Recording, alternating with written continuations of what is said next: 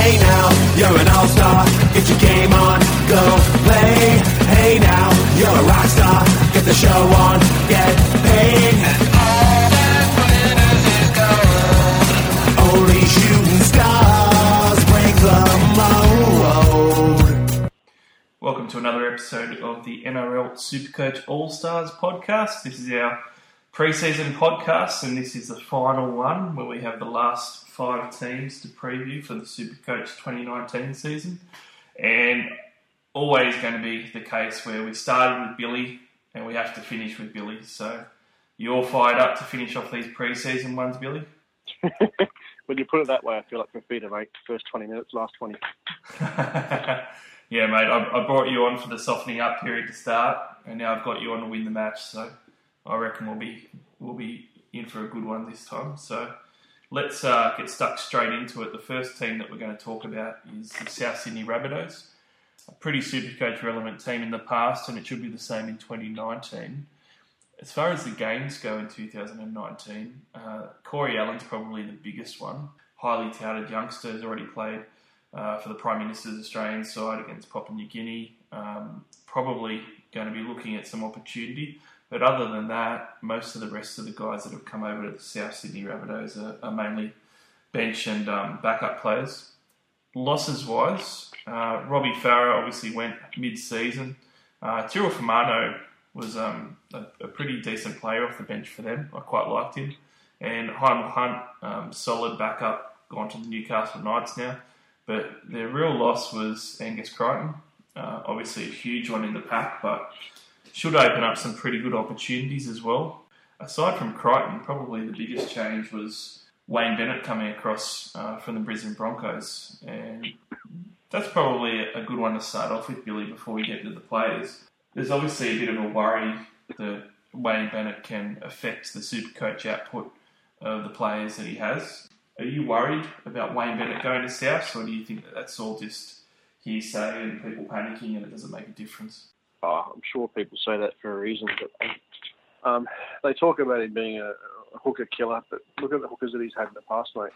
I just think the people that they're worried about, like Cook and maybe sort of Murray, I wouldn't be worrying too much about it. If you think someone's a point-per-minute weapon, just get on.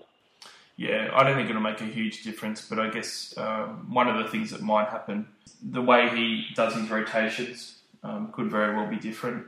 So the rotations will definitely be a watch, and perhaps the first month it might take a little bit of time for the players to maybe gel as much as what they normally would under his game plan. But one guy that Wayne Bennett's coaching is spoken a lot about is Damien Cook in Supercoach circles. People have been worried that Wayne Bennett, I guess, stunt Cook's attacking prowess that he's shown for Supercoach. Cook had a massive year, $726,000 he's going to cost you to start in round 1.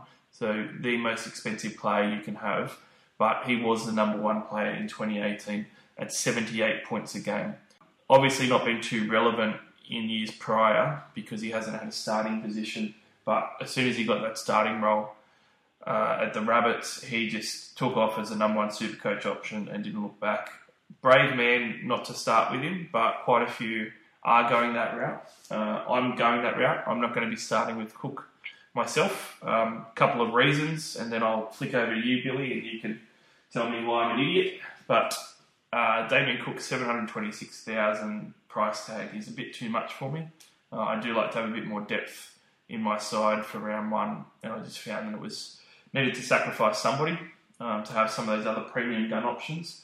And I was hoping that Damien Cook, instead of averaging 78, could maybe average high 60s to start the year, and I wouldn't be too far behind if that was the case. So kind of banking on a slower start for Cookie, Billy, but what about yourself? Have you got him in your side, or how do you sort of see him as a round 1 option? Yeah, he's in my side, mate. There's probably half a dozen people that haven't left my side since the first draft. He's one of them. I'm not going to say you're an idiot for not having him, because I think he's only owned sort of 15%, and there's a lot of smarter super coaches than me out there, mate.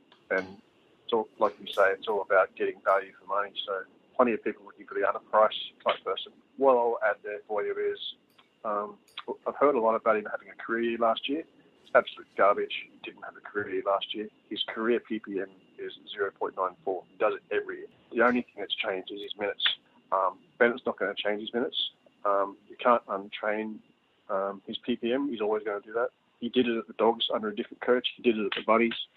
And Bennett's pretty much publicly promoted his running game, saying he's not going to change it. He really likes it. So I can't see any reason not to have him unless, like you said, you don't think he's going to average 76, and you can probably get him a little bit cheaper, or not so much cheaper, but buy someone else that's going to get you a 65 average for a bit cheaper to start with and spread the wealth. That's the only thing I can add there, mate. Yeah, I mean, I don't think that you can go wrong, obviously, starting him. I guess a couple of the good pros for starting with Cook in round one is, despite the fact that he'll chew up a large chunk of your salary, he's a captaincy option every single week, and there's not too many guys where you can just throw the C on him and be pretty happy every week. And he was that last year. He's going to be that again. I think that he's a little bit protected as far as the Wayne Bennett factor, or if there is a Wayne Bennett factor. And the reason being, I've spoken about this in a lot of the groups, Cook's high average isn't just because he's an attacking weapon. He gets through a lot of work as well, and I think he's really underrated. Because he's such a good attacking player, people forget all the base stuff that he does. He's got a good base. He does a lot of tackles, and that's obviously not going to change. So you're still going to get the high tackle work rate out of him, and he's still going to run. Now, whether his running game's as effective to start the season, or he's making as many breaks, or setting up as many tries, or scoring them, maybe that doesn't happen. But even if it doesn't, you're still going to get a good score out of him. So certainly don't think it's bad to start with him. Yeah, just one point to add there quickly before we go. Guys, 1, 2, 3, 4, 5, 6, 7, 8. He got like 11 scores over 80 last year before round 21. So pretty much 50% of his scores were massive. He did start the season averaging 63 the first 4 rounds, like you said. So if he repeats that, yeah, he'll drop a bit of coin early. But one thing to think about is, are any of your cows going to mature quick enough before he bounces back to his 75 average? Because he's going to hit that very quickly. So the only advice I'll give you is don't not buy him now because you think you're going to get him cheaper later, because I don't think you will. I think the only reason why you wouldn't buy him now is just to spread that wealth a little bit earlier, I think, mate. Yeah, that's a really good point, and I agree with you. I think you have to have a plan. If you're not going to start with someone like Damien Cook, you need to have a plan about what you're going to do, what your team's going to look like, and when he's going to get into your team. So for me, for instance, I'm going for a hooker that we'll be talking about a little bit later, but I've got Hodgson in at the moment, and Hodgson's going to be playing in round 12 for me, so he's got my buy covered. And then after round 12, I was looking at moving him on to Cook when you do have also the extra trades that you can do, and a lot easier to kind of move your team around at that point. So basically, post round 12 is when I was going to get Cook in. The thing that worries me about it is the Rabbitohs draw is a little bit tough to start with the Roosters and then the Dragons, both away games. But then they have the Gold Coast Titans and Manly Sea Eagles in round 3 and 4. Followed by the Warriors and the Bulldogs in 5 and 6. Gets a little bit harder up and down after that, but that 3 to 6 draw for that month, that's 4 weeks of games where they've got 4 not very good teams and teams that are going to give up a lot of super coach points in the Titans, Manly, Warriors and Bulldogs. Worries me a lot that he's going to put up a lot of points in those games, and it could really hurt me, not only him. Oh, I'll tell you, yeah, 100%, mate. He even scored 110 versus Storm last year, so I think the draw is kind of irrelevant for him. Here's another stat really, really quickly. If you think he's going to drop in price and get him later, between round 5 and 21 last year, he actually averaged 88, so he'll actually increase in value. He's such a beast. Like he's just such a great super coach player. It's really hard not to start with him. I guess the thing is, if you're not going to start with him, you need to be doing it because you've got those other premium guns instead and have a plan in place. If you've not got any of the top 3, 4, 5 guys from scoring from last year, then that's going a bit extreme. If you've got 2 out of the top 5 from last year and Cook's one of the casualties, that makes sense to me. But you can't just leave everybody out and just go for cheapies and mid-ranges and smokies, which I've seen in a few sides that just doesn't work. And I think the other extreme doesn't work either. I've seen a few sides that have gone for all the top scorers from last year. So they've had like Cook, Turbo, Teddy, all of the most expensive players, Tomalolo, Jake Trbojevic. Yeah, and those sides, after you go through those first, half a dozen guns that they've got, it's pretty garbage. They just don't have any depth, and they're just not going to be able to compete really, even though the top half a dozen players look great. You've got to just let a couple of guys go. If you're going to let Cook go, I think it's fine. You just have to have a plan in place, and who you choose at hooker is going to be really, really important if you're not having Cook. I think everyone knows how good he is. I think everyone that's not starting with him like me is very worried about not having him, but I'm still going to run the gauntlet, and I think it can work. So let's move on to the second player for the South Sydney Rabbitohs, and that is their other gun, Sam Burgess. So Burgess has had a bit of a tumultuous off-season. He's obviously had that split from his partner. It looks like they're back together again, maybe, so hopefully that'll help. But he had one of his worst years in 2018. He only averaged 60 points, so it was actually just a shade above, rounded up to 60. The year before, he was 65 points a game, and the year before that, it was 75 points a game. He's been dropping between 10 to 15% year on year for a few years now. His PPM has been dropping too, so his minutes haven't been much different. In 2018, he was at 70 minutes. That was the same the year before, and the year before that, he was at 72. So he's still been getting the minutes. He's still been playing enough games each season, but his PPM has been dropping, and his average, as a result, has been dropping as well. So, bit of a concern. He only just over half his games were 60-plus points. So he hasn't been the consistent beast he has before, and he's actually a borderline gun. At 560,000, though, I do see him as an option, particularly as a front row forward where there isn't too many stocks. He's not in my side at the moment. I have looked at him, Billy, but do you think that we're going to see a bit of a resurgence from Surgis, or you think that he's going to just stay at a mediocre 60 and that's it? Really hard to know. He was in my first draft, and then after about 2 or 3 weeks, I dropped him, only because, like you said, the guy's been in a steady decline. His minutes haven't changed. They've been around 70. But I think he only scored one try last year, and he's available in that really tough front row forward position and plays that better first by. Yeah, he's a tough sell, mate. He's not going to score 120 or 130 like he used to. So that fear factor is gone. So it's probably best just to grab a plotter. But I wouldn't begrudge anyone putting him in the front row. But I just don't see the real upside there. So no for me. Do you think that he'll be a keeper in the front row spot by the end of the year? Would you be planning to have him in your side? I mean, obviously the round 12 bye looks like an opportune time for him to come into your team. I reckon he'll be a top sort of benchy or cover type player that you have, depending on how the Rabbits' form goes. I think once Fifi gets his slow start out of the way, he'll obviously be the premier forward again. Yep. Then depending on what role TPJ plays, he'll probably be the other. Unless someone like Joe Ocker plays 13 and gets 65 minutes, or you get someone like that in the front row step up. Yeah, it's an interesting one. It's pretty tough. There hasn't been the ownership that he's had in the past, so he's not going to be highly owned. So if he does do well, it'll be great. But also looks like he's going to be playing on an edge with Murray at lock. I mean, on an edge, he's probably not going to score as good as what he was in the middle, unless he moves from the edge to the middle for parts of the game. Yeah, it's a bit of a tough one. Like you said, couldn't begrudge anyone, but I tend to think that the 560,000 is better spent on a second rower, because the value for the second rowers, you're going to get a guy who's going to likely average more points for a similar price, because there's some underpriced guys in the second row. So you're going to get more bang for your buck just doing that. Like Kikau's probably a good example. Kikau's $10,000 more, so just about the same price, and Kikau's probably got more upside to outdo what Burgess is going to give you. So, yeah, going to be interesting to see how Sam Burgess' season goes. Let's move on to the mids, though.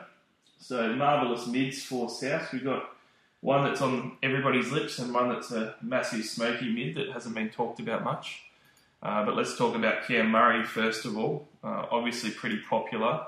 Popular for a good reason. He's only 458,000. Looks like he's going to be the starting 13 at the moment. That should see his minutes increase. Last 2 years, he's only averaged 48 minutes and 51 minutes a game, respectively. And his scores have been 49 points per game in 2018 and 44 a game in 2017. So he should be looking at you'd think at least 60 minutes, which should give him another 10 points a game, meaning he's pretty underpriced. He looks like that if he could get more than 60, he would be an absolute out-and-out gun, kind of like a Jai Arrow type of style. If he could get 65 to 80, he'd be able to do workhorse numbers and be great. I'm going to count only games where he played in the 13. Yep. So 2017, he averaged 67 off 75 minutes. Games last year, he averaged 63 off 58 minutes. So that was a 7-game sample. So that was only 1 try and 2 line breaks. So it doesn't seem like a dangerous player SC-wise when you talk about clutch, but those raw numbers show that he seems to be like a high march type worker. I broke it down even further and really looked at the tackles. He averaged 35 tackles off that 58 minutes. So converting that, you're looking at around if he plays 80 minutes, that's 48 tackles. So for a 63 average of 58 minutes, mate, that's a scary thought. Even if you just get 65 in the middle, his base is awesome, and I think you'd be insane in this. Yeah, I think that 7-game average is the perfect comparison point on what he's going to be. He's playing 58 minutes, which, that's probably his downside. If he plays 58 minutes, I'd say that's a bit below where we'd expect him to be, and he still averaged 63. So if you can get 63 points out of him in 58 minutes, that's going to be money time, and it's going to be 14 points above where he's priced at and his average for 2018. It's also going to be gun status. So, there's not many guns that you can buy that are only going to be 458k for round 1. So I think that if he's a starting 13 and there's no other threats to his minutes that come out or anything or rotation things that happen, then you pretty much have to have him in your side, I reckon. I think that he's the best mid-ranger forward-wise for round 1. I don't think there's a better one, really. Yeah, one of the lads too close to the club said he's a really hard trainer, really hard worker, good kid, played at a very high level. Was he... I think he played big minutes with all State of Origin in youth, so it'd be interesting to see what Bennett does with him. But I don't think any coach is going to begrudge a hard-working forward, mate, especially at his age. Yeah, definitely. So this next guy's a bit more of a smoky mid-range player, but I know that you've looked at him quite a bit. Braden Burns looks like he might have an opportunity to be in the starting side for round 1. No one's really looked at him, but he's only priced at 286k for a centre wing, and he's a guy that in 51 minutes a game last season, admittedly only over 5 games, still averaged 38 points. So if he's an 80-minute player in that back line, he could actually be averaging quite well. I know that he's had some pockets of pretty good base here and there, and he's shown quite a bit of promise, and Wayne Bennett's actually said that he quite likes him as well. So, he's somebody else. I know that you've looked into the numbers a lot, Billy. What have you seen in Braden Burns? I found a 2-game sample and did a small profile on him, and Wilfred laughed at me. Only because he went back to 2017 and shot me down. But listen to me. So this is only a 2-game 80-minute sample from last year. Okay, he scored a 72 and a 47. So the 72 were versus the Roosters, your boys. 13 tackles, 6 in tackle bust, 8 points in offloads, 2 in ineffective offloads, 1 line break, 20 points in hit-ups, and another 8 points in 1-point hit-ups, and 1 try assist. The other game was 8 tackles, 16 points in tackle bust, 20 points in H8s, and 2 hit-ups versus the Broncos. So if you take the try assist and the line break out, that's a pretty decent sort of base. It was 52 and a 47 base, which was including the base attack for a winger. So what I took out of that is the guy seems to, if you exclude 2017 and maybe say to yourself, well, has he got more maturity? Is he trying to increase his work rate as a winger? If he's going to punch 20-odd points in hit-ups and get that sort of tackle busting going from that small sample size, it's priced at 38, like you said, only because he had another 3 games where he played smallish sort of minutes. Whether or not you want to start him or whether or not you want to get him as a cashie, I would seriously watch those trials and watch his work rate. If he's punching 20 to 25 points a game in hit-ups, I think he's a definite smoking man. Yeah, I agree with you, but I kind of don't know what to make out of it because it's an interesting one because in 2017 he had a 0.34 ppm, which was across a decent amount of games, across 10 games, and he was playing 80 minutes on those 10 games, and it was absolute rubbish. And I remember reading your article and also looking at his games in 2018, and before I did, I sort of thought to myself, Braden Burns is a massive bum. He is a massive bum that is going to be terrible for Supercoach. And I remembered everything he did in 2017, but then I was quite surprised when I looked at his couple of games in 2018, and even at the other games where he wasn't playing 80 minutes, the other 3 games that he played, he still was putting out pretty good numbers. So it's either going to be that it wasn't a big enough sample size in 2018 and there were some anomalies in there, which can happen, or he's matured as a footballer, he's had a year in first grade, and now he's actually getting better, and this is more what he is. So it could go either way. It could go really pear-shaped, or it could go really well. 286,000 isn't a lot to invest, and again, that round 3 to 6 slot of games, Titans, Manly, Warriors, Dogs, he could score tries in those games for sure. You could get some really good early cash out of him. I doubt many people are going to start with him either. Yeah, I know. But you look at Philip Sammy last year, absolute bum, and then a whole bunch of people bought him and then scored, 3-4 tries and then nothing. But by then, the points were on the board, the cash was gone. Like you said, it's just going to be one of those smokies. Look, if you need someone to fit in your team and he's the right price, then by all means, just chuck him there, see if he makes cash. If you like Wilfred and saw those stats from 2017 and went off, then yeah, either way, mate, he's just a smoky. Yeah, so I guess that's a smoky option. Certainly, we're not saying get Braden Burns on your side, but he's definitely an option that's not being talked about. So it could be interesting. Let's go on to the Big Balls pod for the Rabbits, though. This guy has been a bit of a gun and an underrated gun in the past. Cody Walker, he's going to be 569,000, so he's pretty expensive.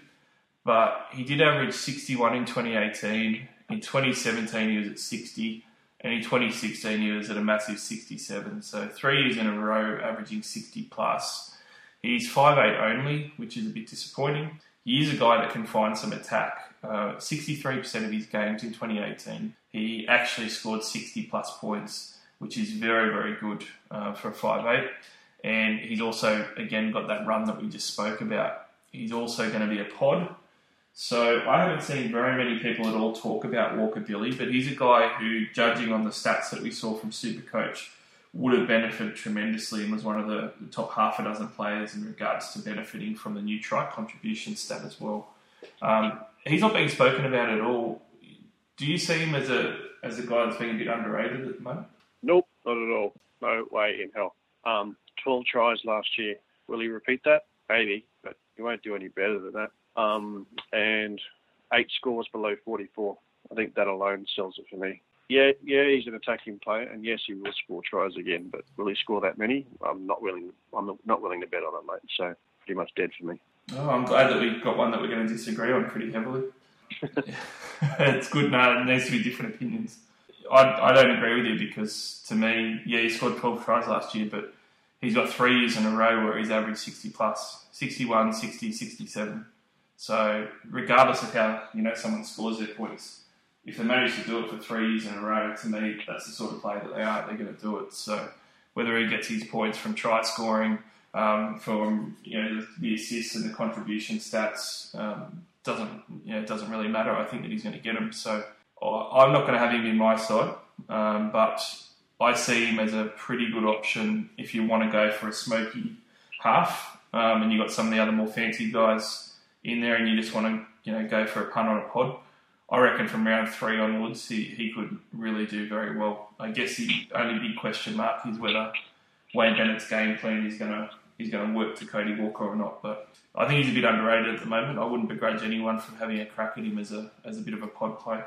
But let's move on. We don't agree on him, but I think we'll both agree on the cheeky for the Rabbitohs. Corey Allen has got massive raps on him, Billy, and obviously he hasn't really played first grade, but still played in the Prime Minister's side in Australia, which was phenomenal. Like, to get a kid that's that highly regarded that gets to play in an Australia B side at NRL level, that hasn't even played in the NRL for a club, he's surely going to get an opportunity, and as a fullback, dual centre wing, 168k rookie price, he looks like a no-brainer, doesn't he? Yeah, absolutely, right.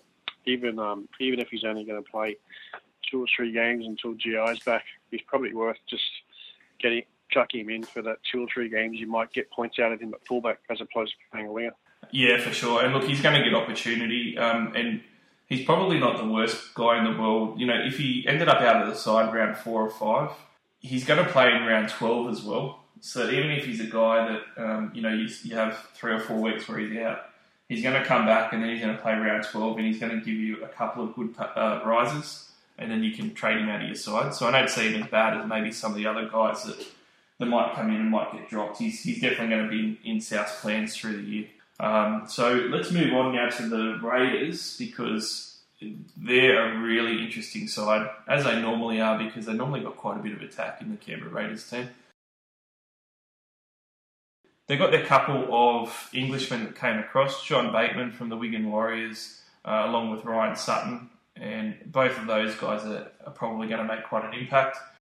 They've just recently got CNK, Nickel Clockstad from the New Zealand Warriors, who looks like he's going to be playing fullback. Other than that, they've just got some depth signings that have come across. But losses-wise, Blake Austin's gone from the halves, which opens the door for White to move there. Shannon Boyd's gone to the Titans, and they've also got a couple of other props as well, like Junior Polo, and then some depth props like Liam Knight and Charlie Gubb that have gone. So quite a few holes in the middle for the Raiders.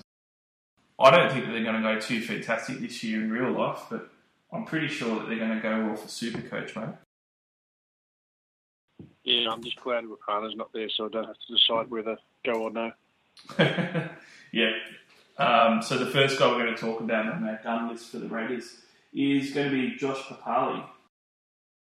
Papali ended up scoring 64 points a game last year. That was down from the prior year of 66, but he's been 63, 66 and 64 the last 3 years, and he's a dual front row forward, second row forward guy. So he's quite a handy player to have. Unfortunately, he's just under 600k at 595. That's pretty expensive for me, and I'm going to take us back 12 months. Last season, in the pre-season podcast, really, I banged on to you about how Josh Papali was going to be my pod because he was a bit underpriced, and the Raiders had a great draw to start the year. And, of course, he came in and absolutely stunk it up. In 2018, in his first 1 to 10 round games, he averaged 58 points, which was 5 points below where he was priced at. And he was probably a lot worse than that 58 points suggested. He even got dropped during that period as well, and basically looked like a guy that needed to be slipped Jenny Craig's number to get about 10 kilos off him. He looked really bad. Of course, after Origin, he stepped up. Between rounds 11 and 26, he averaged 68 points, 10 points above what he did for the first 10 rounds. So I guess for me, I got burned last year, so I don't think I can do it.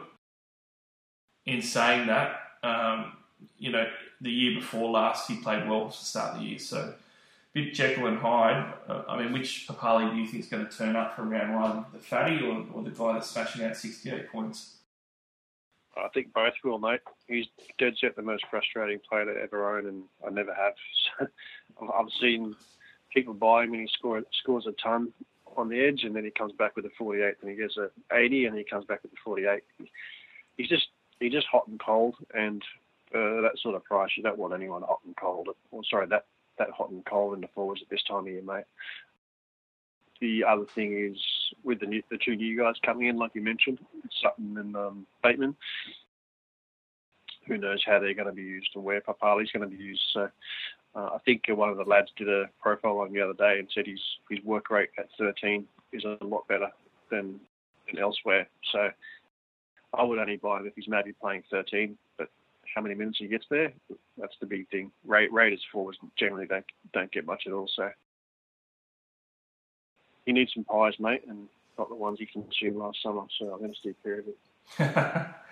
Well, he only averaged 67 minutes a game in 2018, which is actually his lowest. But funnily enough, he had his best PPM he's ever had at 0.95. So that suggests to me that if he is going to pick up the extra minutes from, say, Junior Polo going and Shannon Boyd leaving, and there's talk of him playing maybe some 13 and also some prop, then if he goes back to 80 minutes, he's absolutely underpriced and he looks like he could have a great year. But unfortunately, I don't think we're going to know that before round one. So for me, it's just a bit too risky to put him in. If he's going to do 67 minutes, it's just going to be disappointing. If he does 80, you're going to look like a genius. But it's just going to be a guess at this point, it looks like. Yeah, may have to agree with it. So let's move on to their other gun. And that is a guy that I have in my side instead of Damien Cook, and that is Josh Hodgson. So Hodgson's only 592k for this season. He's coming off a 63-point average in 2018. Only managed 11 games because the first half of the season he was recovering from injury. But in the prior years, he had a pretty down 2017 with only 54 a game. But in 2016, which was his Dally M Hooker of the Year, 62 points a game. So pretty similar to what he did in 2018. A couple of things that I like about him. The first one is his price point is, around 150k, almost less than what Damien Cook is. And he should be able to easily do the 60s based on what he's done in the past when he's been healthy. Other thing that isn't on the stats and stuff, Billy, is he did get the captaincy for the Raiders, and I always think stuff like that matters. I think that he's really going to be up for this year. He was hurt for a lot of last year. The Raiders missed out on the 8. He's got the leadership responsibility now, and their halves that they've got, they don't have any halves that are going to be very good compared to the other teams attacking wise. So I sort of feel like Hodgson's going to be relied on quite a bit, and he's a really good attacking hooker. So I actually see him as quite a good option. I'm pretty excited for him to hit the Gold Coast Titans in round one. Yeah, I didn't know he was playing the Titans round one. That's another enticing thing for him. He's not for me, but he does start pretty well. He's pretty consistent with his scores. So it's one of those 50-50 calls. Put it this way, if I wasn't getting Cook, he would be probably the only 39 I'd look at. Nothing more to say apart from what you just said. I'm just going back to 2017 to see what I can see there. Oh, geez, he had a lot of 80-minute games for nothing there. Oh, no, it sort of adds up. He had a 59 average in 80-minute games in 2017. It just looks pretty ordinary because there's a lot of really, really low scores there, but most of those were 65-minute games. So, yeah, he's put a couple of big numbers up. He was more volatile that year with a lot of 40s and 30s, but he seemed to somehow get up to 60. But, yeah, like you said, if for his price with that sort of run, if he's going to repeat last year, then absolutely. I think he got a 84, 71, 48, 84, and 67, so an average of 70 in his first 5 games last year. So I can see your appeal. Just want to hope he has that sort of early run, hey? Yeah, it all depends on the run. I mean, like, if you look at some of the runs that he had in 2016, and I'm obviously going glass half full and hoping that he's going to get back to that career form because he was young enough and good enough to be able to do it. But in 2016, he had some really good runs. And what tended to happen was he might have 1 or 2 games that were really ordinary, but he would always bookend them with really big games. So, I mean, he had 117 points one game in 2016, and then he's gone to a 32 and a 48, but then he's hit that after the 48 with an 81, a 64 and a 68. And then again, same thing, he had a 47, 55, not too great. Then he went on a decent run of 59, 53, 74, 126.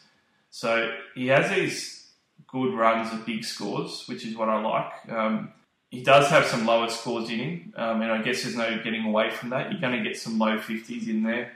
If you're buying him, you're buying him for his attacking prowess and the fact that he can bust out a ton. And he always gets at least a couple of tons every year, and they're always big tons. In 2016, he had 126 points and 117 points, and he had 3 80-point games as well. So he's definitely got the big scores in him. I guess for me, I'm just hoping that he's going to get that at the start. I was talking to Wilfred about it, and I was saying, I think that if Cook can average, below 70, I feel like that Hodgson's going to be within 5 points of him. I feel like Hodgson could definitely do a 65 to 66 average to start the year if he hits a big one against the Titans, and then maybe against your Eels in round 5 as well. Yeah, I think you're right on the money there, mate. I just had another look really, really quickly to see if opposition made a difference, and pretty much spot on the money. So he had half of his scores last year were over 67, and all those were the clutch games, and that was Warriors, Tigers, Sharks, the abysmal Cows. Had Broncos in there for a 71, and another 84, 46 minutes versus the Tigers. So I haven't looked at his draw, but if you're saying he's got Eels and Titans and maybe another easier one in there, certainly looking at a really good option early. The only question I'm asking you is, would you hold on to him, or would you try and elevate off him very, very quickly into Cook? My plan at the moment, and this is what I was talking about with Cook, where you need to have a plan, is to play him through to the round 12 bye, because he plays the first bye, which is handy. And then after the round 12 bye, I'll be looking at trading him to Cook. And I was hoping that I could do it with, maybe only 50, 60k needed to be able to get that trade done. But if I was going to play two hookers though, if he does play well enough, it might be the case where we have two really good hookers this year and you just run with Hodgson as the backup to Cook as far as your keepers go for the run home. So, yeah, well, if that Egan or Mann, whatever you're talking about, doesn't eventuate, you're not going to chuck a bum there, because if worst case scenario someone goes down, you're having an AE, so maybe it is a sensible thing to have Hodgson and Cook or something. I don't know. Yeah, it's a bit of a tough one for round one to spend on both hookers, but looking at the draw, just going back to your earlier point, they start with the Titans, which is really good. Then they've got tougher games against the Storm and the Knights, but both of those are at GIO Stadium, where they do historically play better. After those tough games, though, they have the Cowboys and the Eels back-to-back in round 4 and 5. And both of those seem pretty decent, but probably the best thing about that draw is out of their first 6 games, 4 of those 6 are at GIO Stadium in Canberra, which is the other thing I really liked about it. Yeah, I'll go out on a limb and say those 2 tougher games kind of offset him, and he does well, but he's probably more of a low 60s average. Yeah, well, I'm hoping that first 6 rounds he's going to average mid to high 60s. That's what I'm sort of gunning for by putting him in and sacrificing Cook. But we will see. I see him as the second best option at hooker. Probably equal with Cam Smith, I guess, but I probably favour Hodgson slightly more. But we'll see how he goes. Let's go on to our fallen gun. And this is a guy who I've had in my side and out of it about 15 times. Jarrod Croker. Hasn't been spoken about much. He's basically a pod at this point for round 1. With good reason. The last 2 years, Croker's only done 54 and 55 points, which is a far cry from his keeper days, where in 2016 he averaged a massive 72 points and in 2015 61 points. For me, 509,000 is pretty appealing if he's your one-gun centre wing. I was trying to look at a 2-gun centre wing approach and having him and Latrell in there, but I couldn't quite make it work. But Croker to me really looks like a bit of a smoky. He's a goal kicker, which is handy. He's got some rubbish scores, but he can go on some good runs, and he has been a high-scoring player in the past. I looked at the draw, and that's what was appealing for me. I kind of felt that against the Titans, Cows, and Eels, and Manly in round 7 as well, I sort of felt like the majority of their first couple of months, goal kicking and hitting some attack, he could end up being quite good value for money. Yeah, look, he's 50-50, but you're going to get what you pay for. He's a goal kicking centre. They're pretty rare, and we talked about this one a few weeks back when we did a bit of data mining into the top 10 sort of centre three-quarters each year, and they always came back to being the goal-kicking centre three-quarter or the second rowers that played 80 minutes available at centre three-quarter and 1 or 2 anomalies or smokies. He's in that goal-kicking centre category. He'll be a pod of sorts because, let's face it, he's at a reasonable price, but like you said, with that draw, he's a pretty reasonable option. Worst case scenario, you're going to get what you pay for. So if you want a half-decent centre three-quarter, he'd be one of them. Yeah, definitely. I'm surprised that more people aren't putting him in, actually, considering how popular he's been in the past. And he's never been terrible. 54 points last year was because of how bad the centre wing was. It was pretty close to being keeper status anyway. And like you said, goal-kicking floor, pretty fantastic, especially against some of those bad teams. So I don't see him as a bad option at all. And with no Rapana, I sort of feel like they might end up going towards Croker's side, and with Kotrick on the wing there even more than going BJ and Oldfield, which looks like the crapper side of the attack to me. So, yeah, not a bad option. Let's move on, though. So, past all our guns for the Raiders and now on to our marvellous mids. And we've got the English duo, mate, Ryan Sutton and Bateman. So, Sutton I was a little bit interested in. Front row forward, priced only at $320k. Minutes were always going to be a concern. So to me, he needed to get a pretty decent chunk of minutes, maybe 55 minutes a game would be ideal. And with Paulo and Shannon Boyd gone, maybe he'll do that as a starting prop. And Bateman is the other one where it's exactly the same issue, mate. John Bateman is a dual centre wing second rower at $400k on the dot. Nicely priced for a forward that you can plug in your centre wing if he's actually starting and getting the minutes. But again, we don't seem to really know. Yeah, 100%. The two Poms are interesting. I Googled them and looked at all their video footage, and one looks really good, one looks pretty ordinary. You probably know which one I like. Yeah, I know that you're all over Bateman. I'm actually pretty confident that Sutton will be a pretty good NRL player, like a James Graham type of style. I've looked at his footage and as well as his numbers. I know James Graham wasn't really a tackle buster or an offloader. Sutton's exactly the same. If you look at his stat sheet, I had a look at the column for the entire year just to try and find one offload, one line break, or one tackle bust. He just seems like a 37-minute Aidan Tolman type player. He's going to have to get some really big minutes for me to get any interest, mate. Even if he had 65 minutes, I wouldn't even buy the guy. But big call, mate. 65 minutes is 100 grand easily. As far as I'm concerned, that's 200k waste, mate. He's just a point per minute bum. But if he makes coin, I see why people are going to get him. I just think he's going to be this year's Wallace. I'm really concerned about getting him. Yeah, I mean, I see it a little bit differently from you, which is good because two different opinions. But the reason I see it differently is because some of those guys that come across from England, especially some of the props and stuff, do better here. It's almost like it's more of a physical game here with props and stuff and tighter D, and the work rates are important. And there it gets a little bit more open and a little bit loose.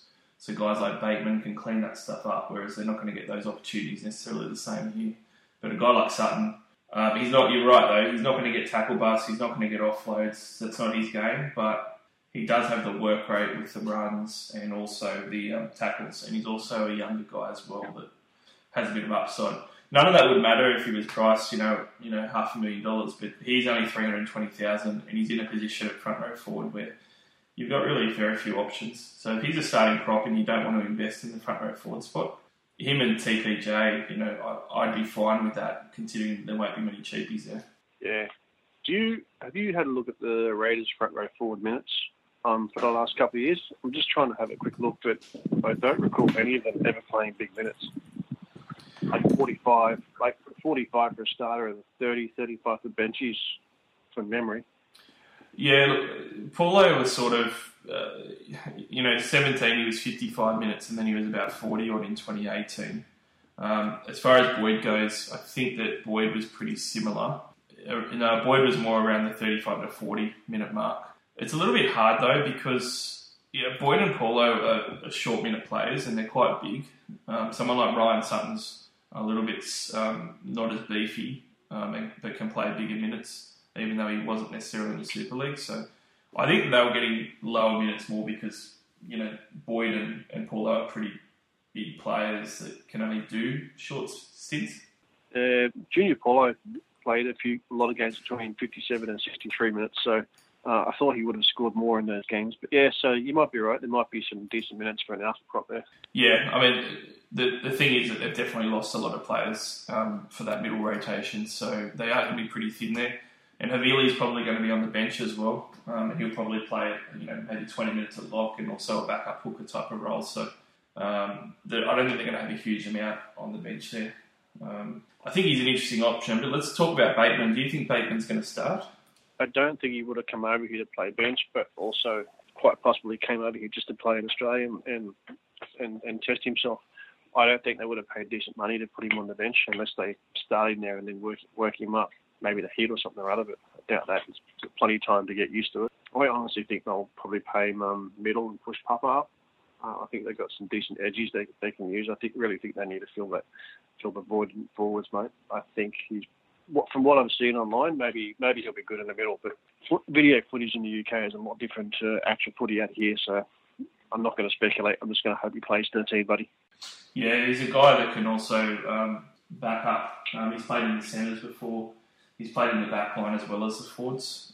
So he does have that utility value, almost like a bit of a Yeo from the Panthers at the start of his career. Yeah, I know. I still think that there's a chance that he's playing on the bench. So I think if you're looking at him, he's got to be starting if you're going to grab him at 400k. And then if he is, and that's a pretty good buy, and I'll probably have to change my centre wing around to throw him in there.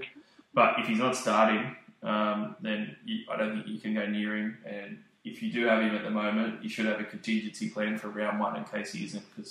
Yeah, the only thing I'm going to say, I know UK footage is a lot different out here, but the highlight reel I've ever had him busting a lot of tackles, a lot of lines. He just seemed really involved. He does fill out a Supercoach stat category, so that's the reason why I was pretty excited about him being available at centre 3/4. But yeah, minutes and position will be the key, buddy. Yeah, for sure. So let's have a little bit of a look at our cheapies. We're talking about how Ryan Sutton's a prop, and it's a position that's pretty hard. Another guy that's a prop for the Raiders is Emery Gula. Now, he played 28 minutes a game last year, only 3 games though, and he scored 30 points a game, so small sample size, but still over 1 ppm, which is good. Only 227k. We've just spoken about the minutes that could be available. Looks like that he's got a very good shot at the 17. 227k, Billy. If there's no other cheapies for the front row forward spots, aside from Payne Haas, it might be tempting just to throw him in there even off the bench, considering the minutes that might be available in the middle. Yeah, it has to be starting, buddy. Got to be starting. You wouldn't go there for 40 minutes a game maybe that he could get for 40 points. No. Big call. I reckon I'll be going there. If he's going to get 40 minutes a game and score 40 points a game based at 227k, and there's no other forward cheapies to have, I think I pretty much have to go there and just have a bit of a slow burner. But if there's absolutely no one, then maybe. Yeah, I mean the other guy that's obviously there as a cheapie option is Klokstad. So he has come over from the Warriors recently, starting to get quite a bit of momentum. So C and K is apparently training at fullback at the moment, and they sort of gave him a bit of a jersey ceremony to welcome the Raiders, and it happened to be the number 1 jersey as well. So he looks like that he's probably going to get that jersey. He's only 260k himself, so as a centre wing, he looks like a pretty good option, especially when you think about the draw that we just had, and if he's playing fullback. Yeah, I looked at his footage of they do very, very fancy football, mate. Pretty keen on that if he's at fullback. Yeah, he looked like a talent at the Raiders, so I reckon he's straight into my side. If he's at fullback, put him straight in. He could be one of those cheapies at 260k or mid-ranger, I guess, but he's... I think he'll be in a lot of teams if he's that price at fullback.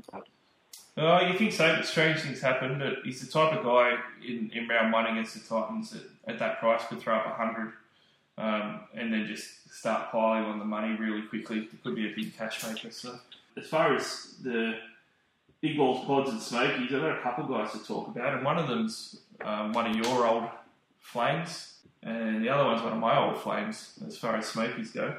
Let's talk about your man first, though, Kotrick. So Kotrick was pretty close to getting a Blues jumper last year, it looked like. Pretty highly touted, and he's a good player. 450k, though, for a winger, but he's only averaged 48 and 50 points the last 2 years, but he's showed quite a bit of promise, and he's had some pockets where he's played really well. I know a lot of people were hoping that he was going to get a fullback spot. He's not for me, mate, but I know that you looked at him in the past and sort of thought there might be some upside there. I did that profile based on the fact that someone said he might be moving to fullback, and I liked his work rate and tackle busting ability, and figured, look, if he can just get through the line and do a couple of assists, that might be better. But one of the lads, about half a dozen of them rightly pointed out that he can't pass, and there's a reason why they're not going to play him at fullback. So I kind of aborted that. I really think if he was playing fullback, he'd be a really good watch. Maybe a guy like Dugan, who just sort of holds the hit-ups and does the tackle busting, but needs to get through the line in order to be effective, especially at that price. So I'm kind of hoping he just stays on the wing and does a really good job there, and CMK gets the fullback gig. Yeah, I think I agree. Definitely that if he was at fullback, I'd probably have to put him in my side for round one. To be honest, I'd probably have to throw him in there because 450k, and like you said, he's got that tackle busting ability, try scoring ability. And he's just a really good player. And he's got a pretty good size for him as well. So on the wing, I couldn't do it. If it was a bit cheaper, I wouldn't mind taking the punt. But a guy that I do like a bit more as a smoky is a guy that I started with round one last year, and I felt like I nailed him as a big balls pod. And then he broke his thumb and went off injured, and I had to trade him, and that was Joe Tapine. He went pretty well last year, career year, 63 points a game. Played 77 minutes a game, and that's why he had some big scores. Because of that, he's priced at 590k now, so he's not cheap anymore. Whereas last year there was a fair bit of value there. He's got a decent PPM. If he's playing 80 minutes again, I could definitely see him as a smoky Billy after throwing up 63 points a game last year and having some injury-affected games. Yeah, had a few shorter games as well, wasn't it? I'm just going to take those out. So 47 minutes and a 57-minute game. Yeah, so 67 average, it pumps up to after that. Some consistency. Well, once he got going anyway, he started pretty slow, but then sort of ramped up with 64, 90, 67, 56, 112, 87. Oh shit, there's 138 in there. Yeah, he's got some form, buddy. I can see why you were interested. Priced where he is.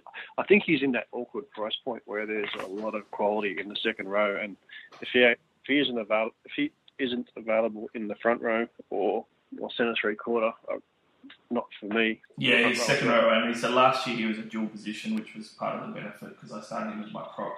But this year he's lost that dual, and now he's only a second row forward. One of the reasons that I liked him so much is his game is so good for Supercoach because he offloads really well, gets a lot of tackle breaks, and he's got the ability to get through the line as well and get the odd try. So he definitely does all that stuff.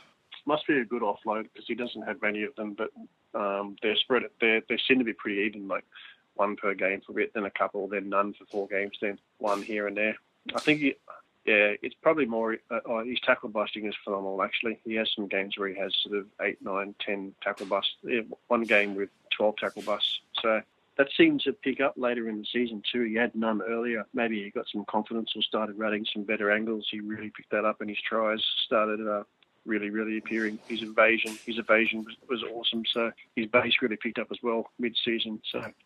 And I can see your appeal. I just think he's in that awkward price point in a position where there's so much quality, and I'd rather pay more for a Crichton or a Martin type person. But if you're on a budget, priced at 63 with that draw, you could do worse, mate. That's a really good pod. Yeah, I really like him. It's hard to fit him in, like you said, because of the other players that are available. But I think if you're stacking your second row forward, if he's your first forward off the bench, your fourth second rower, that could actually work out really well. To talk to last year's slow start as well, it was the first year that he had a big minute starting gig. He's only played sort of 40 minutes basically the last few years and never really been a starter. And then he got the big contract from Canberra and got the 80-minute gig basically. But he also got hurt at the start of the year too. So I kind of feel like his run in the second half of the season might be him. He's matured a little bit. He's gotten used to it, and he's gotten over his hand injury as well. And when you look at the end to the year, his last games, he had like from midpoint onwards, 67, 56, 112, 39, 87, 44, 60, 138, and a 41 to close the year, but less minutes in that one. So he does have those 40s in him, but you're going to get those real big scores out of him as well. And I kind of like that if I think that I can jag a run and then sort of move him on later. But yeah, I'm probably with you. I'd probably rather just grab a keeper and leave him in there like a Kikau or something. But geez, if you're looking for a pod, I reckon you could do worse. I just had a closer look while you were rattling that off, and I was about to say exactly the same thing. If that was his first year starting in a starter position on the edge, you take those first sort of 5 games that where he was finding his feet. From round 6, was it? Round 6 onwards for the rest of the season, you take that game out where he only played 57 minutes and he was injured. From round 6 onwards, he averaged 76. That's huge. Maybe you should delete his profile. Well, I wish he didn't get hurt at the start of last year and he just went the whole way, but I'm going to have to rethink it. I really think that he's a good pod option. Hardly anyone's going to own him, so good one for us to talk about. But let's move on to the final Raiders player that we're going to touch on, and that is the mistake in the Raiders side. And I actually couldn't believe that I've seen this guy in a few sides that have been posted. BJ Leilua, I don't understand it at all. He had some terrible games last year as well, and some terrible runs. I don't even want to look at his stats, Billy. It's got to be just a no, isn't it? Yes, mate. Just don't do it, guys. We're not even going to go through his numbers. We're just going to move on to the Warriors. So the New Zealand Warriors, I don't reckon are going to go too well this year, but they probably still score some decent points, and they've actually got a good run as far as their draw goes. Gains are Leeson Armour to come over from the Dragons, who's interesting. Adam Kieran from the Panthers, who's probably going to be their starting half to replace SJ. Other than that, they've lost quite a few players, so their quality is really shot. They've lost Simon Mannering and Sean Johnson, who are big blows, but also bench forwards like Vitae and Gavay really soften their middle up quite a bit as well. But SJ and Manners are going to make a big difference, especially when you're playing with a rookie half. I reckon that they're going to be down the bottom this year, Billy. Yeah, not far off you, mate. Right with you. Above the Eels somewhere. Above the Eels somewhere, nice. Well, let's talk about probably the only couple of guys that we can get close to gun status, and these are fallen guns anyway. And our first fallen gun is the captain of the Warriors, RTS, Roger Tuivasa-Sheck. He's priced at $535K, so he's a very cheap option compared to some of the other fullbacks. Averaged 57 a game last year, which wasn't bad, but it wasn't at sort of that keeper level. The year before, he did 60 points a game. It's a far cry from his 2015 Roosters numbers, where he smashed out 77 a game.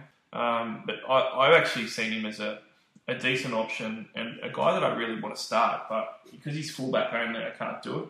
And I'll tell you the reason why I sort of see it there, because I know you and a few other guys don't really see it at all. The eye test for him in definitely last season, he'd become a lot better ball player and he was a lot more involved in the attack. And he was starting to get some really nice balls away and some really, really good line break try assists away to his outside backs and linking in quite nicely. Haven't really seen him do that well before. As a result, he had some decent runs, stringing together 2 or 3 pretty big games. And he just looked really good last year. So as a captain with SJ out, rookie half, I could definitely see him taking the reins and trying to step up. The Warriors draw. The first game's at home against the Bulldogs, which traditionally is actually a lot of points that they can put on the Dogs over there. And then they go away to the Tigers and Manly and home again to the Gold Coast Titans. So that first month of football is really good for the Warriors, but I just wish he was centre wing so I could actually look at him. Yeah, tough spot to fill the old fullback. Like you, I would only consider him if he was available at centre 3/4. Only question I probably have for you is, when he played for the Chooks, who were the halves then? When he had that massive year when he was averaging 80 odd. It was Maloney and Pearce. All right, so he did have sort of decent halves to run off. Okay, I was just wondering if maybe they were ordinary halves and he just had to do a lot more of the work himself. Yeah, the thing is, it's quite different because it's strange because even though he had good halves, then it wasn't the reason that he was doing well. So he didn't really score a lot of tries for the Roosters. He got that up because he had the highest base in the league. Like, he was just killing it in base that year. His hit-ups were huge, and because of that, he was getting heaps of tackle breaks, and that's why he averaged 77. Whereas his good years at the Warriors have been because he's hit attack. Last year when he had his big scores, he was getting good tackle breaks, offloads, and also some assists in there or scoring some tries himself. So it was pretty different type of style. Yeah, just doesn't seem to be running as freely as he did before he had that massive injury.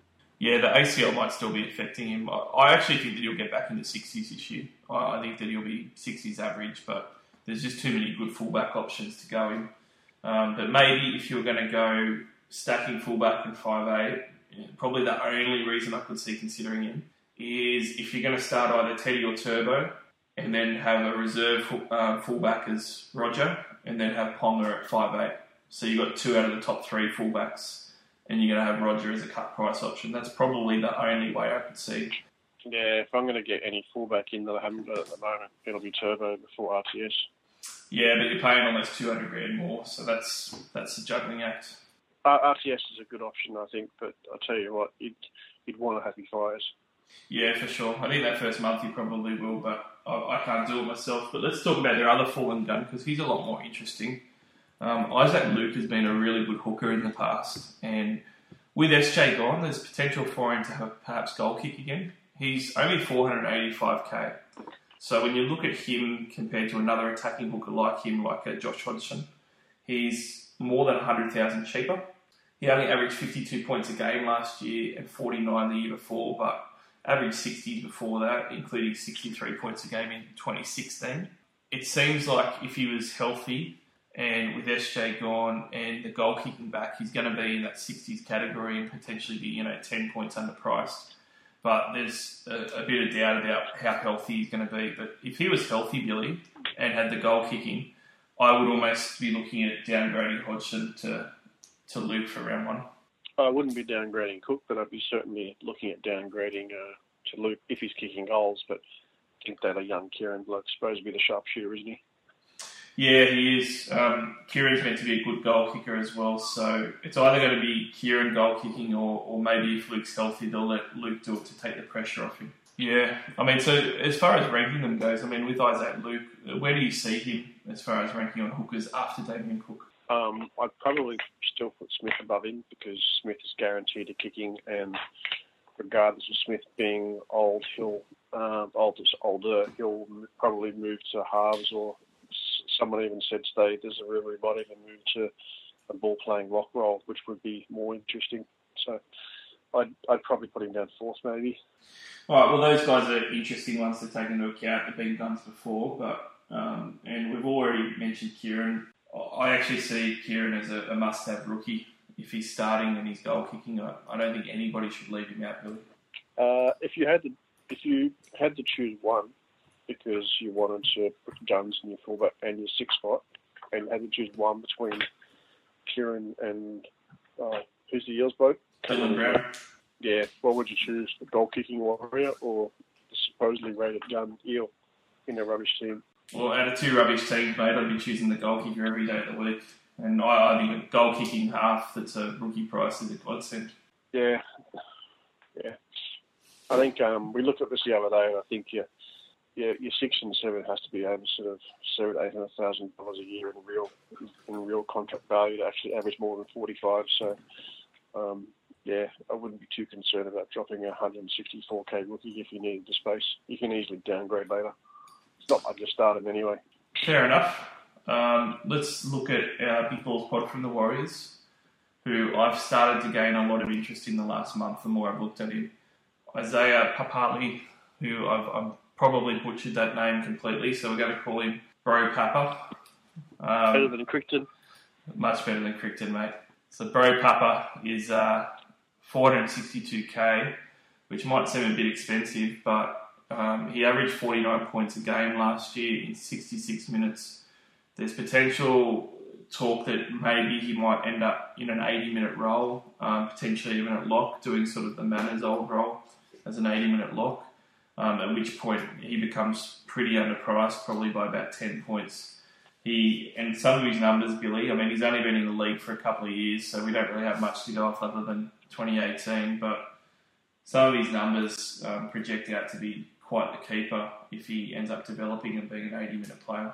Yeah, he would really have to play 80, but I wouldn't be interested in him otherwise. But I've heard a lot of people throwing his name around, so I didn't even look at him until a little bit later on in the off season. So January, sad, isn't it? But yeah, his 80-minute numbers are pretty half decent. There's 1, 2, 3, 4, 5, 6, 7, 8, 9, 10. 12-ish games over sort of 73 minutes, and a lot of big scores, a 90, 86, a 78, 61, 74, 70. So if he gets 80 minutes, definitely an option. There were a couple of lowish scores in there, to be fair, like a 43, a 49, a 40, and a 45. Yeah, so Papali's numbers are pretty decent when you look at the 80-minute ones.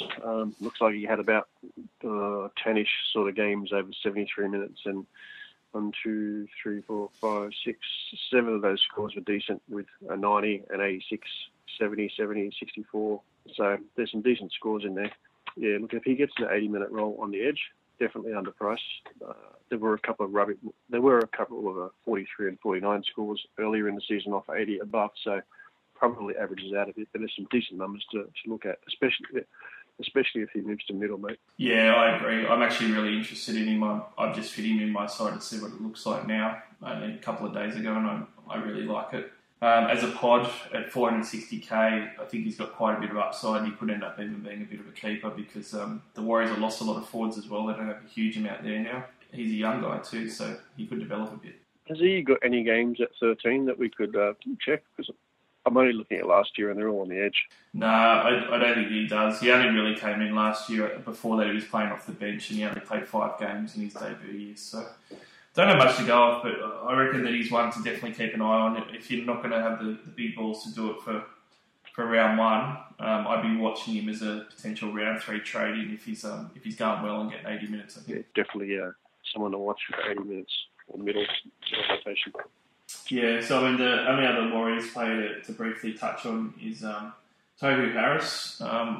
Seen a couple of people defend him staunchly, saying that he's one of the first picked in their side, and some pretty good coaches have said that to me as well. So I'm really surprised about it. I actually think that Tohu's a massive mistake. 565k, second row forward only. He averaged 60 a game last year, but he only averaged 58 a game the year before, and Shaun Johnson's gone. He was getting a lot of help running off Shaun Johnson, and the Warriors aren't going to go too well this year, I don't think. I can't see any reason to start Tohu Harris in a stat second row. Am I crazy for thinking that he's quite a mistake to throw in there? Oh, mate, you're not crazy at all. The Papali is much more to go. Actually averages more than Harris on the edge in 80 minutes. Yeah, Tohu's never going to be the guy. Well, definitely not for 2019. He's not going to be the guy that he was where he's averaging 67 a game 3 years ago. Don't think you can go near him. Let's leave it at that for the Warriors. I don't think there's a huge amount of Supercoach faith in any of them, but definitely get Kieran in there as a rookie. But the next team as well, I don't actually think will go too well either, and that's the North Queensland Cowboys. They were fighting out for the wooden spoon last year, Billy, with your Eels. And, mate, they've lost the immortal JT and turned over basically half of their 30-man squad as well. Their gains are not very good in the sense that their big one was Ben Barber and he's now gone. The other 2 big gains were Josh Maguire, who will be good for their pack, and Nene McDonald as a winger coming over from the Dragons. The guys that they've lost... Jonathan Thurston's obviously the big one. They've lost a lot of other guys like Winterstein and Linnett and Coote, who have made up a lot of their backline. So they've pretty much turned over the majority of their backline. I've had really varying degrees of feedback, Billy. Some people have agreed with me that the Cows aren't going to go well this year and there's no way they're going to sniff the 8. And other people reckon that they're going to go fine. Where are you on where the Cowboys are going to finish for 2019? I reckon Lolo will carry that forward pack and give them a good opportunity. Morgan will have a few good days and a few rubbish days. I don't think they've got enough to be sort of top 6. They might scrape in the 8. I'm not sure about sort of bottom 4, but they definitely won't be bottom 2. They'll be somewhere in that sort of 7th, sort of 14 spot, I reckon. I've got some case of beer bets on Cowboys not finishing in the top 8, so got a bit riding on it myself. But let's talk about the guy that you mentioned first, Jason Taumalolo. He's probably their only gun that they've got left there. He averaged 70 points a game last year, which was massive, and 75 the year before, and 65 in 2016. So his minutes have always been the big thing. The last 2 years when he's averaged 70s, he's averaged 63 and 64 minutes, and before that he was only averaging low 50s. He's priced at 657k, second row forward only. For me, I've been really against him, mate. I think that he's got potential to start slow, got potential to be getting under 64 minutes a game that he was averaging last year, and especially with Josh Maguire coming into that middle rotation and their forwards being their strength, I'm not keen on paying 657k for for Taumalolo from round one. Yeah, nor am I. I think his minutes were inflated the last couple of years by not so much last year, but the year before from injury-affected games. He is going to play some big-minute games, so I wouldn't. If you're going to start with him, I wouldn't be too concerned about him. The guy's a beast. He's a dominant forward. He's going to do really well. I just think at his price, and like you said, with Maguire going up there, probably plays a few less minutes earlier on. By not getting him, I don't think I'll be missing out on much. But I think he's going to be an awesome player, but I'm just looking for value elsewhere, that's all.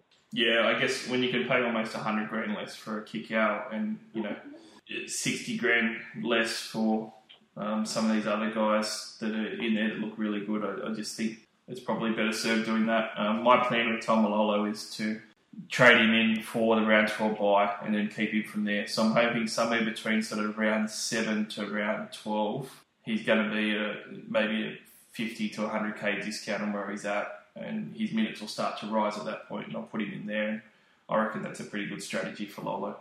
Yeah, given the rubbish Supercoach players available round 12 as well, I'd be quite ecstatic just to run with 12 or 13 that first round, as long as they were Taumalolo type quality. Yeah, you definitely got to get him in, but I wouldn't do it for round one. So let's move on. We don't have any other guns to talk about for them, but we do have some potential guns. The first one is Morgan. Now, obviously, JT's gone, and Morgan is a guy that, me and you spoke about, but I was very keen on right from the get-go as soon as last season finished, because he's only 409,000, and he's now going to be the alpha half, dual 5'8" halfback that's going to be running their team. A lot of the attack's going to go through him. I was pretty surprised, though. When I looked at his scores for 2018, he only averaged 44 points a game, which is why he's only 409,000. The years before, amazing consistency, but just below gun status. So for 3 years before last year, he averaged 59 points each season for those 3 years. I guess there's two ways to look at it, Billy. You've got a guy that's probably going to be 15 points below, which is huge for value for money. But on the other hand, you've got a valuable half spot where you've got a guy that's not quite going to be a gun when there's a lot of other bigger options. Yep, 100%. He's not going to be a gun, so he's pretty much just a waste of sort of 300-400k when I can just have a cheapie there, mate. To be honest with you, zero interest. I've been to Mount Morgan, that place has more interest. That's surprising because he's actually become pretty popular. A lot of people have got him in their side now, which took the appeal off for me as well, because he's not going to be a pod, and he's also, looking at those numbers, he's not as glamorous as I thought he was. I know one of the other boys was looking at a few things. I think it was Wilfred, and he had some good runs of high scoring, but he also had some real duds where he's scoring, 17 points and 25 points, and some of those games were when JT was out as well. So it looks like he might have some of those real low scores in him too.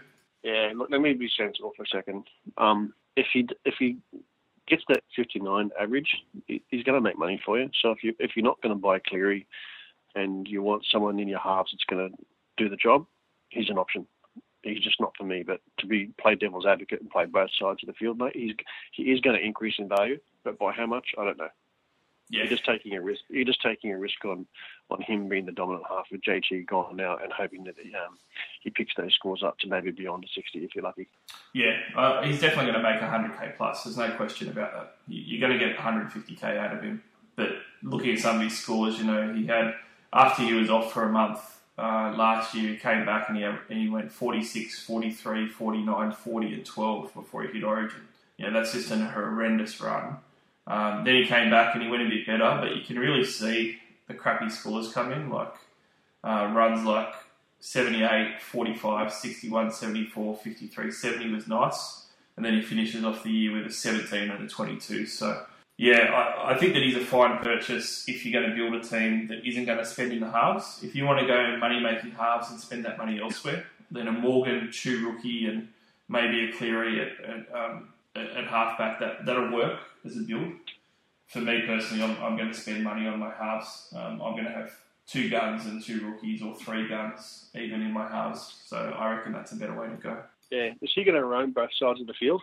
I'm pretty sure that he will, because they're going to have a rookie at 5'8" probably. If not, they'll have Martin.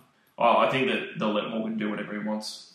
Yeah, because I know JT said last year he was going to let Morgan make more of the calls and be more of a dominant player, but on the right side only. Maybe that's why he scored a little bit less last year when JT was around. I definitely can't. I don't think we can talk anyone out of buying him. He's going to make money. But geez, I'd hope that you're going to have Cleary in there at least with him, as well as the cheapies. But yeah, let's move on. The other guy that's a potential gun that's gone across, well, let's talk about him together. Maguire's gone across there, and he's kind of been steady but never been a gun. But I've seen him getting some love. 51 points a game last year, but before that he was 60, 58, 57. 473k, he's priced okay, but I just see that as too much of an awkward price in between buy for me. 100%, mate. The guy is all meat and potatoes. Just have a look at his head. Cohen Hess is the other forward partner that looks like he could be a gun, but just doesn't get there. 58 points a game the last 2 years. He's been really disappointing, mate. I think that you were on my boat with him where we were both looking at how good he could be as a Supercoach player last off-season, and he just didn't really produce. I'm denied about his first year, about buying him at that sort of price coming off the bench. I can't remember what I did, but I remember being annoyed. So maybe I didn't buy him because I remember him coming off the bench and scoring a try every game. I think he's a much better impact player, but without JT doing that short ball, no way in hell am I going near him. Yeah, he averaged 73 minutes a game last year, and he still only managed 58 points. So his work rate. He can be on bugger all, and just like Tomalolo, just last 2 minutes, just go over the line for 2 tries, and then you got the shits big time. Yeah, that's the problem with him. Every game. And the Cows aren't going to go as well, I don't think. So he's not a forward that's going to get you the base, and that's going to be a concern in a side that maybe isn't going to have the best attack. So yeah, a couple of guys that have the potential to get there in Morgan and Hess, but I don't think there's any way anyone should be starting with them in round 1. So let's talk about their mid option, and that is Hampton, who's come right into calculations because he's a centre wing fullback dual. He's probably going to be able to get that fullback jersey that Barber's vacated. Averaged 37 points a game last year, but that was only in 54 minutes, and to be honest, he was thrown around in a lot of different roles. He hasn't averaged great in his career, but his last 80-minute year was 2015, where he had 3 games where he played in the centres, and he averaged 45 points there. If he's fullback, though, I think it's a lot more appealing, and he's obviously going to have his scores uptick a little bit. 360k, Billy. If you're going cheapies and mids in your centre wing, and Hampton gets the fullback spot, are you considering throwing him in there? No, not at all. So much so that when you gave me the names to go through today, I got down to this bloke here. I couldn't think of anything. Started looking at stats. Didn't want to. Went to the kitchen, got a coffee. I came back. I just hit enter and move on to the next team. Seriously, mate. At that price, I would much rather pay 220 grand for Aaron Gray or something and just leave him on the bench to rot. I just don't have any interest in him at that team. That's all. Quite a few do at the moment, but I'm not going to go there. He did look quite good in some games last year, where he went on some runs and had some big scores. But when you look into it a bit deeper, those big scores, he pretty much had to score some tries and make some line breaks to get there, and that was just getting 70s. So yeah, you don't want to go near guys that score a try and a line break and score 60, 65. You want to, especially if they're scoring 2 to get there. Yep, agreed. So let's move on to the doggies.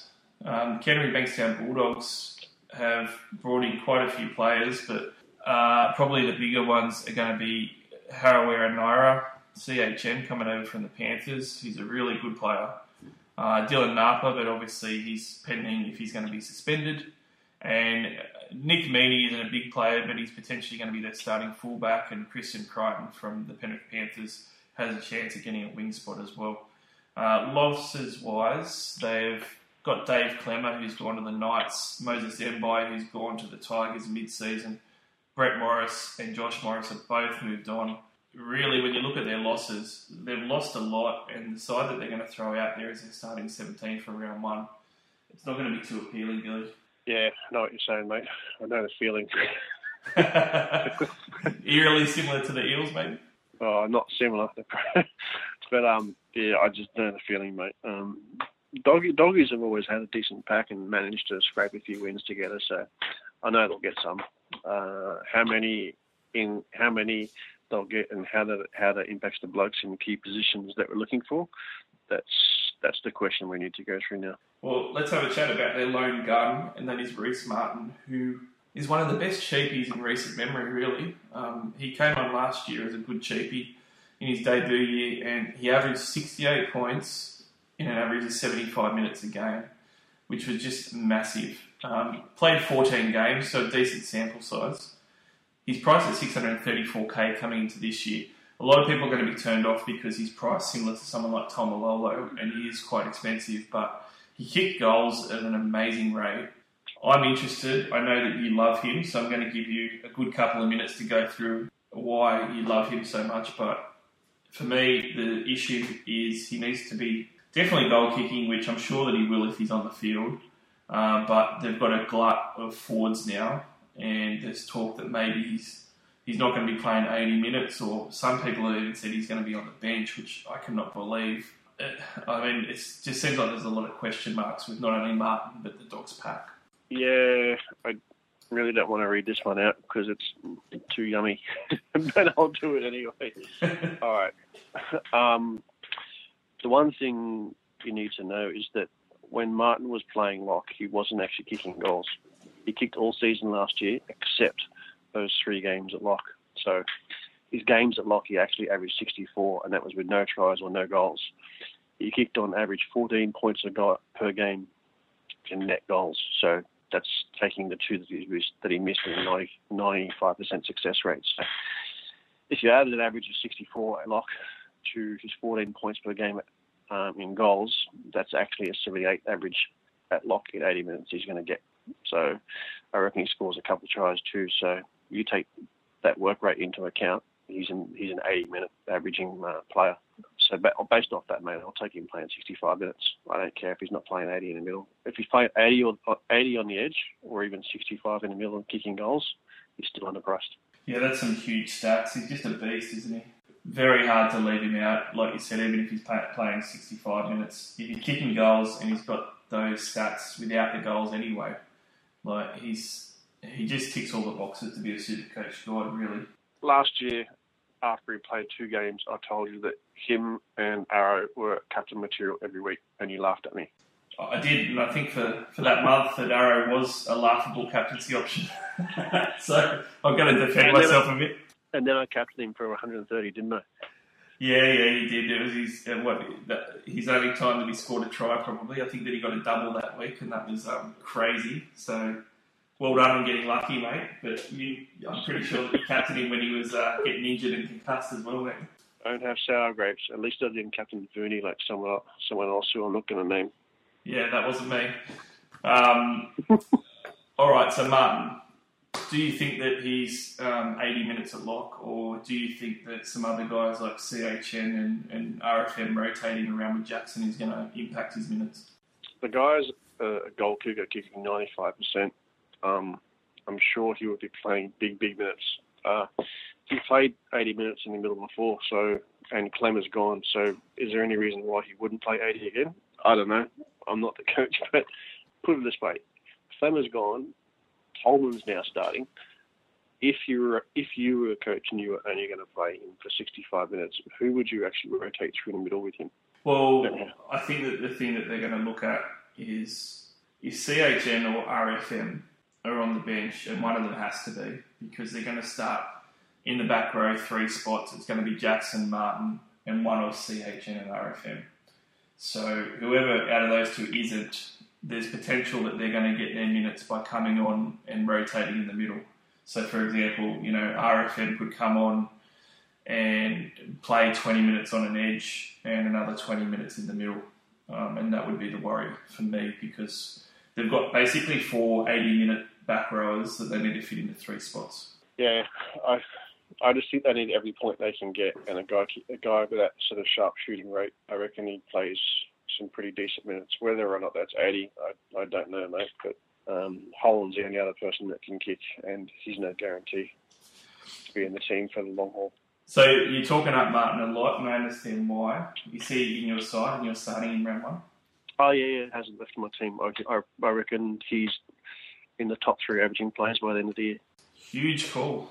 All right, I can see why though. The numbers back it up. So for me, I understand why you like him, and I think that he's a great pod option because not many people are going to go there. But I'm going to wait and see. I think a wait and see approach for me is going to work. I'm going to go for some other options. Yeah, mate, if he plays 80 minutes at 13 and is kicking goals, I reckon he outscores everyone in the league by 5 points. That's a massive call. Jeez. All right, that's a big one, Billy, but, we'll wait and see. We've got 12 months to find out, but I'm going to wait. He's the only gun in that side, though, so he's the only one that really people should be looking at spending on. We've got a fallen gun in Tolman who's fallen for a while, but, I know that he's got some pretty good numbers in the past, and he is a worker. Tolman's only 470k, and like you said, he was starting front row forward last year. Only averaged 56 minutes a game, but was throwing up 50 points a game for that, and obviously has a higher work rate and higher minutes in the past. David Klemmer has moved on. They're going to have to put some more minutes into that front row rotation. So I guess the prevailing theory on guys like yourself that look at him as a decent front row forward option is that he's going to go from 56 to maybe 62 to 65 minutes. I think Tolman will probably sit around the 60-minute mark and probably average just under that 58, 59. I think he just does his meat and potatoes thing. As long as he starts, his value. He's probably one of those guys that you just need to make a decision. Do I want to go a guy that's a lot cheaper with a higher PPM and off the bench, or maybe like a TPJ, similar TPJ type bloke that might score more with less minutes, or do you just go the meat and potatoes guy who's is just going to give you sort of 55 to sort of 58 points at a reasonable discount? Yeah, I'm not interested in Tolman myself. I know a few guys have looked at it as a cheap front row forward option, but I mean, look, to me, just go TPJ and just do a cut price option front row forward. Oh yeah, I've got TPJ too. I just met somebody in a similar mould that might have bigger minutes. I'd probably prefer someone more like a 400k Junior Paulo if he was at that price, starting the Eels and hopefully getting sort of 50 minutes as opposed to Tolman. But that's just a dodgy example, mate.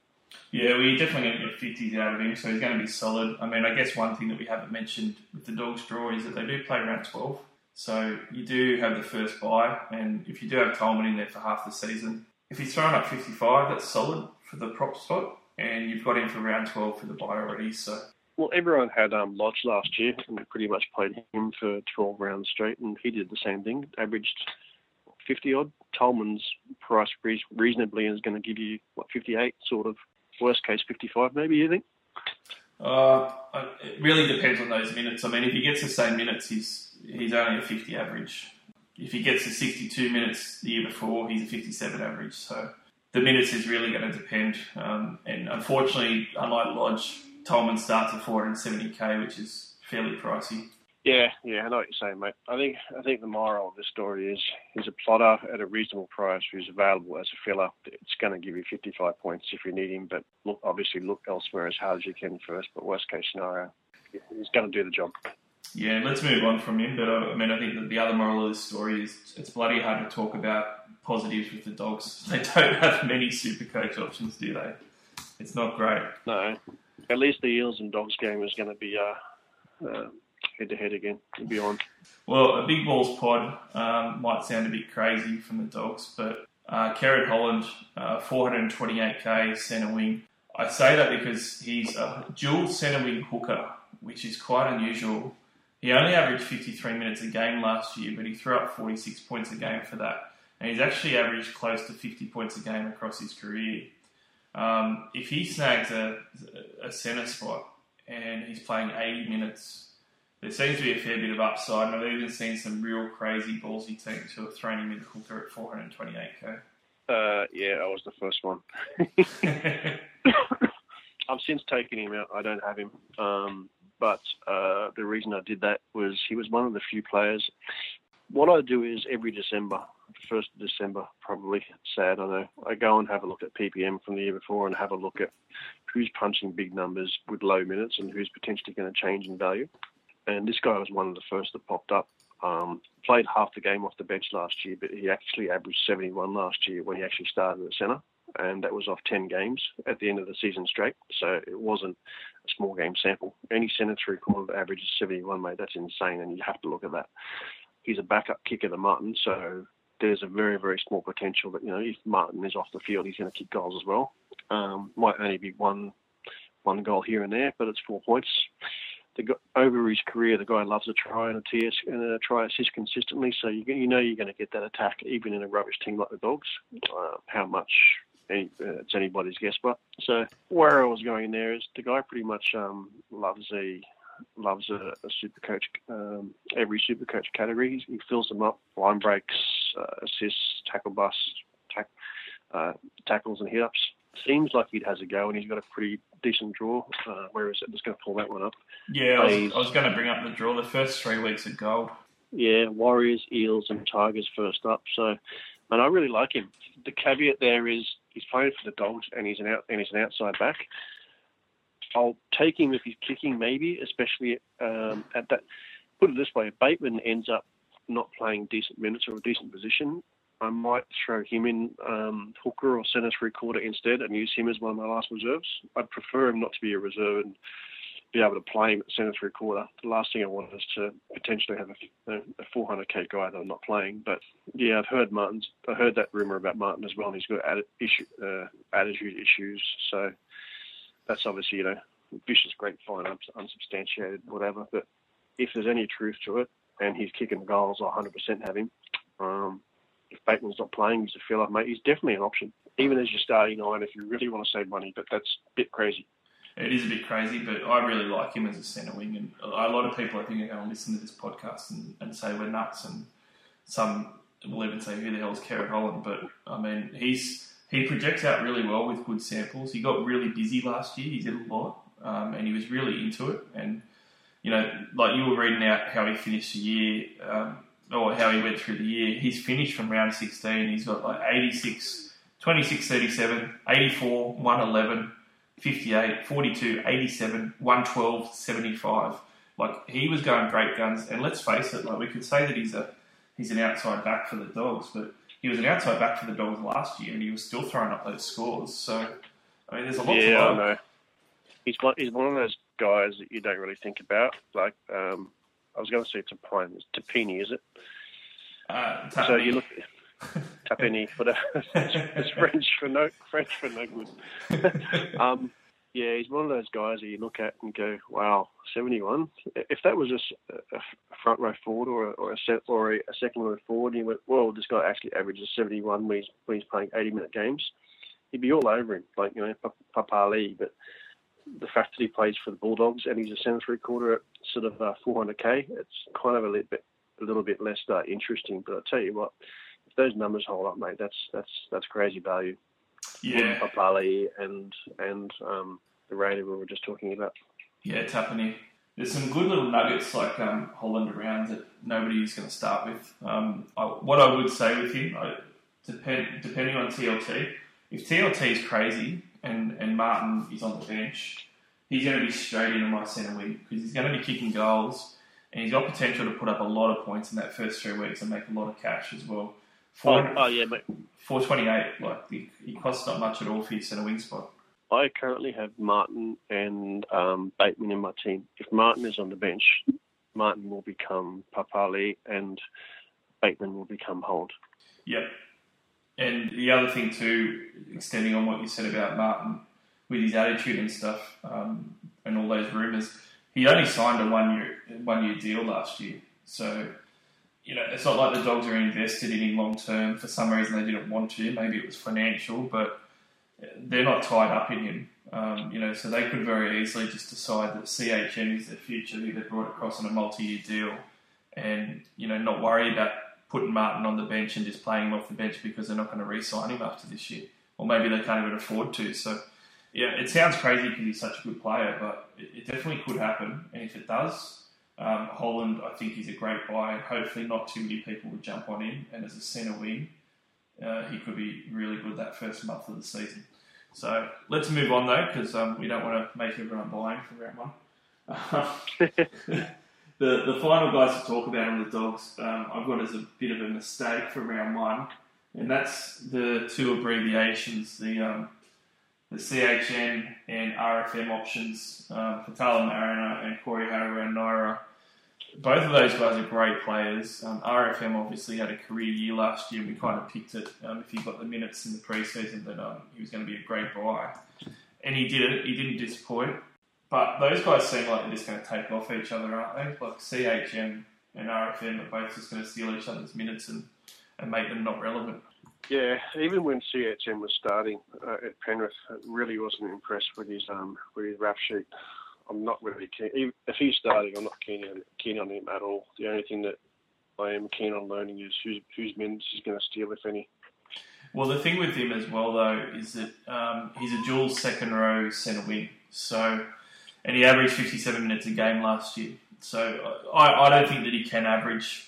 I don't think he can average 80. But if for some fluke he managed to get 80 minutes on an edge spot, he should probably be considered to go straight into centre wing at 400k. Oh, you could consider him, but I just don't like his work rate. I wouldn't. He's not going near my team at 7.75, even if he's playing 80. Oh, big call, mate. Even if he's an 80-minute back rower at 400k, you're not doing it. Chris Lawrence is an 80-minute back rower, probably at 400k. Would you put him at 7.75? Well, I mean, I've got to say I'm a CHN fan. I've actually liked him since he came in. He hits a nice attack, which I like. So, yeah, we'll agree to disagree on him, but I think at the moment, the way it's looking, even if he gets 60 minutes a game, he's not really going to be worth it. He projects out to only be a 45-minute-a-game player at those type of minutes at 60. So, yeah, I do see some teams throwing him in the centre wing, and occasionally guys talk about RFM because he was good last year. You can't go near either of those guys, and to be honest, I'm pretty loath to touch anyone in the pack for the Bulldogs for round one without seeing any rotations. Yeah, fair enough, mate. So Morgan Harper looks like the only cheapie for the Dogs. If he goes in there, he could be a good one for centre wing, but other than that, the Dogs don't really seem to have too much else to offer, and good start to the year, mate, but I think I'm going to have to mostly stay away from the Bulldogs players. Yeah, it's good chatting with you, mate. There's a couple of extra ones now that I need to look at a lot more closely now, those three that we were just talking about. Yeah, definitely interesting. All right, guys, so that'll be our last in the pre-season podcast team previews. So we've got all our teams wrapped up. Billy, thanks for jumping on again, mate. Yeah, thanks for having me, buddy. Good to be here. All right, cheers, mate. All right, guys, so you can download us on iTunes and SoundCloud. Also follow us on Twitter at NRL_SC_All-Stars. And do share us around, and thanks for listening. We will have a few more pre-season ones out in the coming weeks, guys, so you can look out for those. But otherwise, good luck with your round one teams, and we'll chat to you again in a couple of weeks.